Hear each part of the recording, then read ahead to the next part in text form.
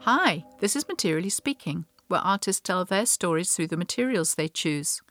In this series, we're talking about marble, in a community in northern Italy where artists have been carving marble since Michelangelo first came here 500 years ago to source marble for his Pieta. They come not only to benefit from the range of marble available here, but also to work with the exceptionally skilled artisans. With 30 miles north of Pisa and 15 miles south of the marble mountains of Carrara, sandwiched between sea and pine forests on one side, and olive groves rising up the hillsides into the Apuan Alps on the other, near a town called Pietrasanta. Today I'm talking to sculptor Jim Hager, who divides his time between Pietrasanta and his home in Oakland, California. Jim has a workspace in La Polviera, one of the last historic studios in the centre of town. And because it is pretty noisy in a sculptor's studio, we set off to find a quiet spot for our interview. He takes me to Il Crow di Porta a Luca, a historic workers' restaurant. On the wall, someone has painted empty picture frames, ready for the artist to draw something inside if the fancy takes them. The small table we meet in has an old-fashioned gramophone, a couple of small tables and chairs, and bookshelves crammed with art books and catalogues of artists' shows. There is a small window open to the street, and people often poke their head in to say hello. And what about this place where we're sitting now? I'm going to take a picture of you. So what are we in now? This place is a library created in a small workers' restaurant called The Crow. In the early days when I came here, it was filled with artisans that worked in the studios around here. So it was all workers. Now there are very few left, but it's still a wonderful environment and a place to get a great pasta for a value. So if you wouldn't mind, just say your name and introduce yourself in your own words. Let's go. Yeah, I'm Jim Hager. I've been sculpting for probably 30 years. Came to Pietrasanta in 92. I came here for a wedding. A friend of mine from university got married and introduced me to a carving studio, and I've been modeling in clay for years in San Francisco, and said, "Ooh, it'd be interesting to try to do some marble carving." So I came and spent 4 months at Studio Sem in Pietrasanta.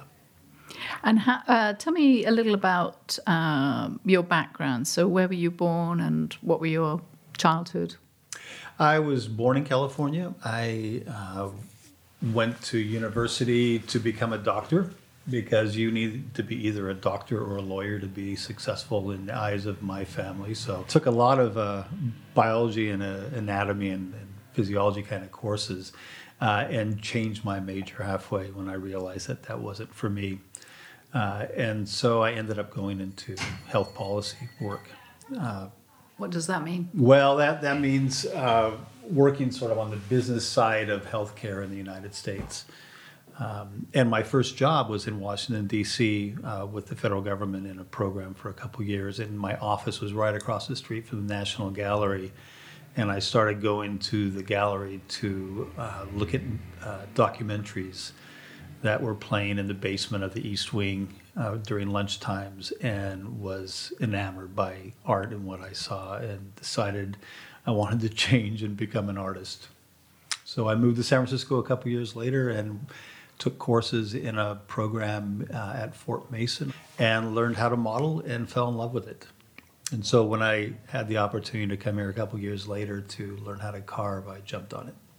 So did you sort of mix working in the healthcare system with art, or did you do them separately? No, I tried to do them simultaneously, which was quite a challenge for me. So I would spend a month here every summer. Both our children sort of grew up with their summers in Pietrasanta, and did a project. I'd rough it out at the studio where I could make a lot of dust and noise, and then I'd ship it home and finish it in my studio at home. And sculpture seemed to be a much easier medium for me to tackle than painting, because I would do life drawing classes and I loved the figure, but I had no inclination for how to use colors, So doing something like modeling and carving seemed to be a natural, and I loved the routine of carving, so that became my new medium once I came here and learned.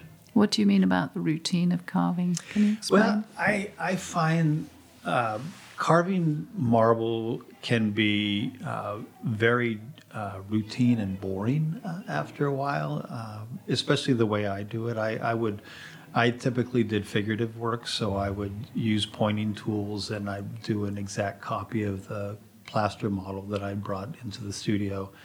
And a lot of that is very routine and structured process of carving. So it would take a lot of time, and I'd put on my headset and put on some good music, and I'd spend the whole day and realize that 8 hours had passed.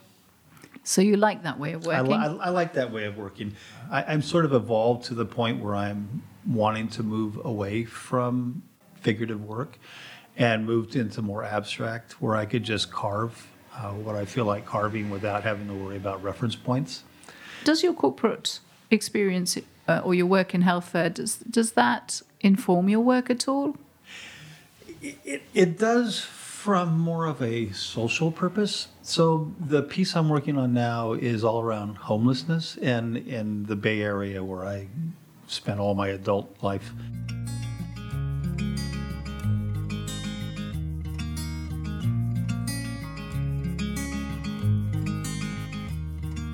Homelessness has become more and more chronic an issue in our community. And I used to walk to work in downtown Oakland every day, and I would see more and more people panhandling and seeing that a lot of them were, they're not their traditional drug addicts and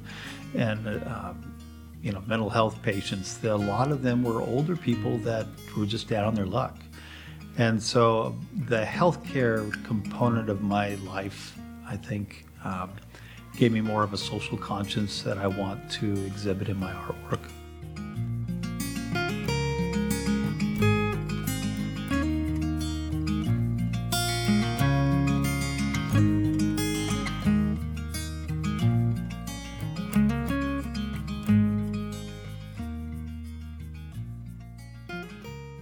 So do you want to talk about this piece? Tell us what it looks like. One aspect of marble carving that I am really in love with is that you could take a real hard substance like stone and turn it into something that looks very different than what it is. Early on in my career, when I first started carving, I would go to a lot of museums and I'd see works like Bernini and in the Borghese Gallery, where hands were pushed against flesh and it looked like flesh. It looked like a hand. And so when I was thinking about doing something in homelessness, I thought, I would love to do something that doesn't look like marble, but uses marble. So I created a house of cards out of cardboard placards. I've been collecting cardboard placards from homeless members around Oakland.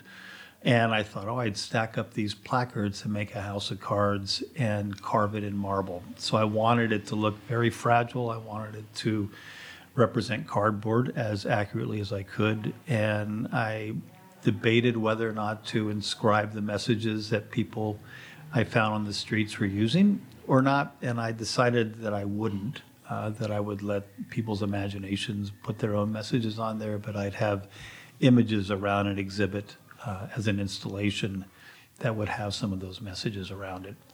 The main purpose is to have people realize that homeless neighbors are real people, because we often just blow by people with signs and say, I'm not going to give them, they're just going to go out and buy a beer or do whatever we might imagine they would do with the money we give them.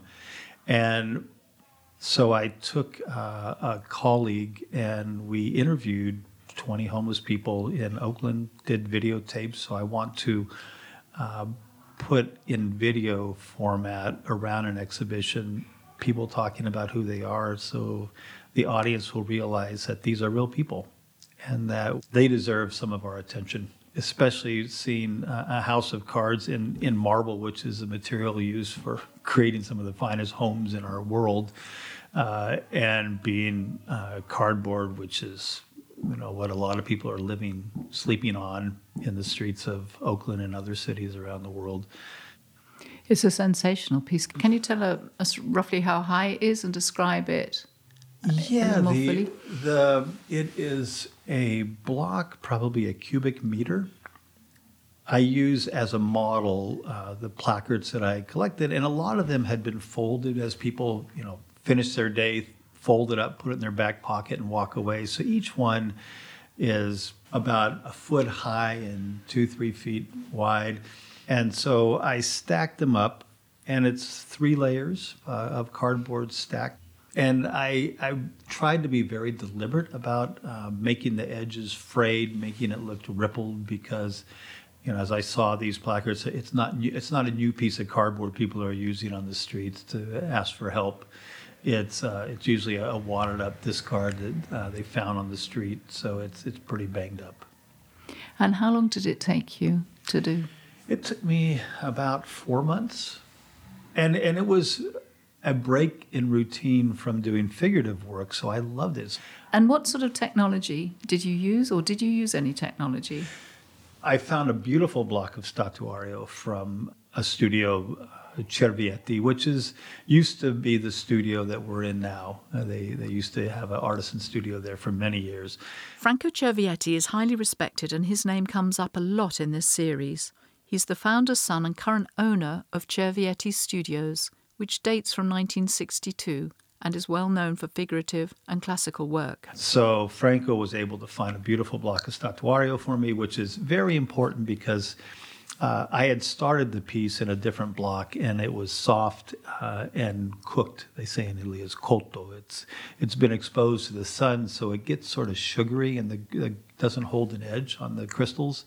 So the block that I got was gorgeous. So I used my model as a reference. I marked it up with crayon, and then I took a diamond saw and an angle grinder and started cutting away big chunks of the stone to sort of liberate the dimensions that I wanted to have. I initially made the cardboard about a 1/2 inch thick, so I'd have plenty of material left to adjust and do details as I made it as thin as cardboard normally is. The piece is pretty fragile. But initially it was saws, then it was chisels, then files. And I used a Dremel tool to get a lot of the details because I have places where corrugation is exposed on the ripped edges of the cardboard. That got me into my old quietly sit with music routine of picking away, cutting little grooves in the cardboard as I finished it. That's amazing. I don't know how you get into the crevices, and it's just extraordinary. We wind back now to hear about the time that Jim first came to Pietrasanta. The guy I was working for at the time was a dream. He said, yes, go. And I came here with a wife and 2-year-old son, rented a little place, and it was October. So we rode my bicycle to work and learned how to carve stone at the studio. And it was a great experience because at the time, Pietrasanta probably had 30 carving studios in the middle of town, all the artigiani that worked in the community that would do pieces, mainly for churches and other religious works, had their own little studios in the first floor of their homes down the middle of town.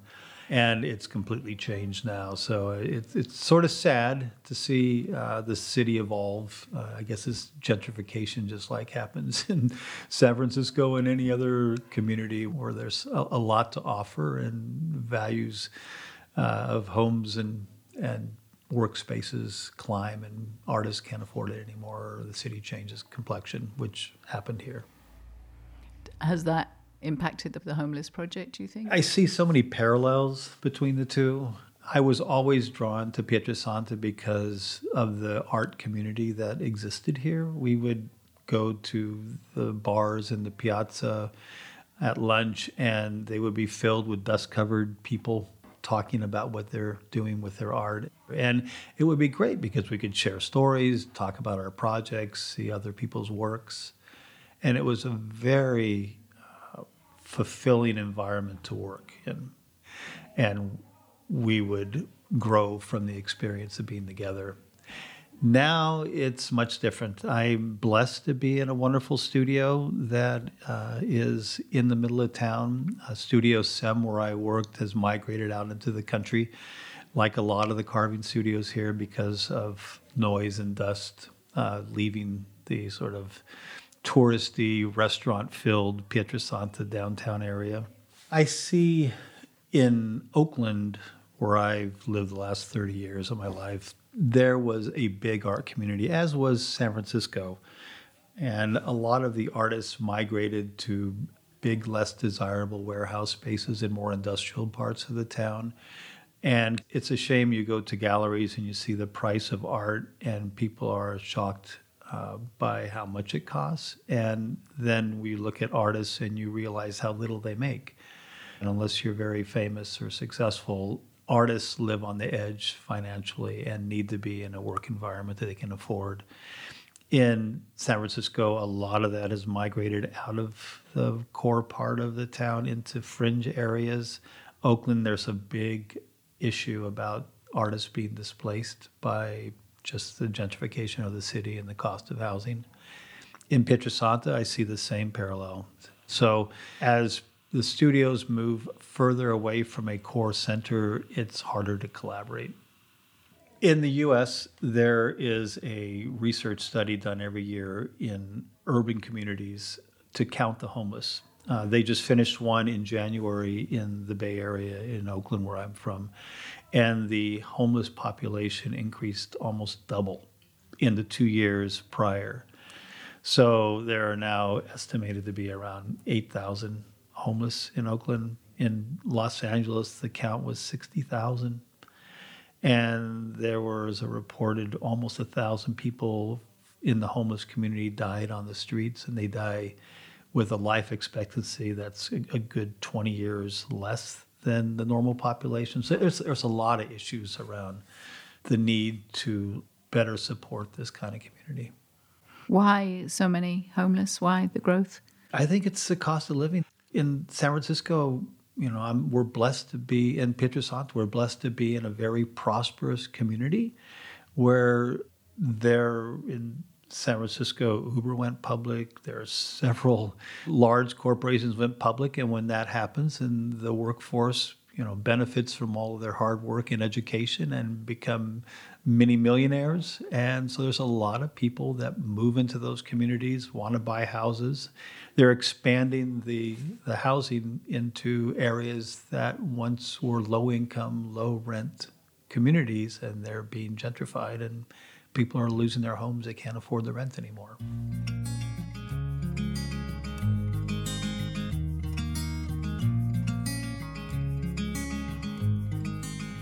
I think it's important that people realize that homeless people are real people. And when I interviewed members of the homeless community in Oakland, there were a lot that had alcohol and substance abuse, and there were a lot of veterans that have PTSD, and it's hard for them to survive in a job in a normal work environment that you and I would have. And there are a lot of seniors that become homeless at an older age, and it's tragic.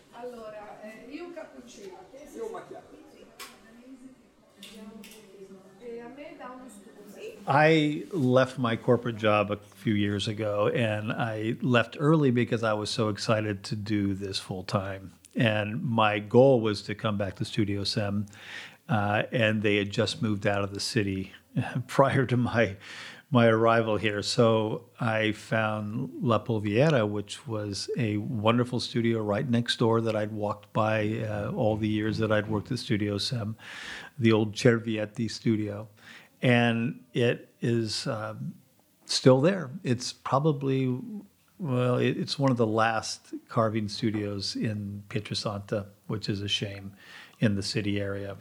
And it's filled with a dozen artists that are there pretty much full-time or close to it, with others that come in periodically. It's a beautiful old building with a second floor filled with plaster models from the old days when the studio used to carve a lot of religious figures for churches, which is a treasure to see. It's got a great diverse group of people managed by two women from Argentina of Italian descent.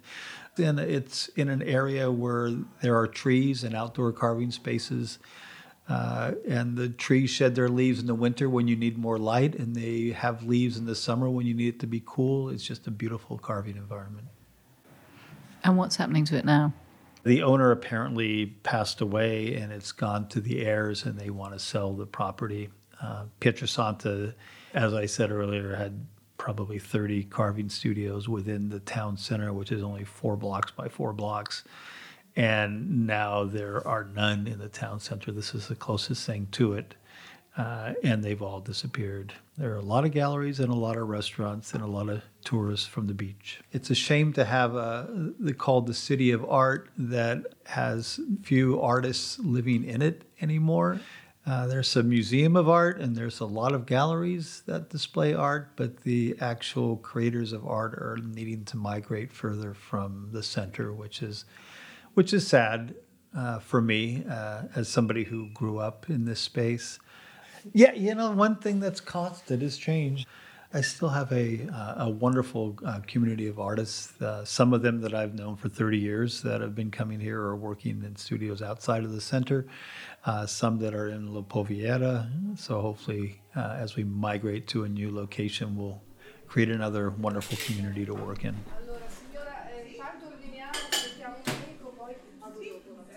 So thanks to Jim Hager. You can see his work on his website at hagersculpture.com and follow him on Instagram, Jim Hager Sculpture. For photographs of all the work discussed in this series, follow us on Instagram or visit our website, materiallyspeaking.com, and join our mailing list to hear about upcoming episodes. Production thanks go to Michael Hall.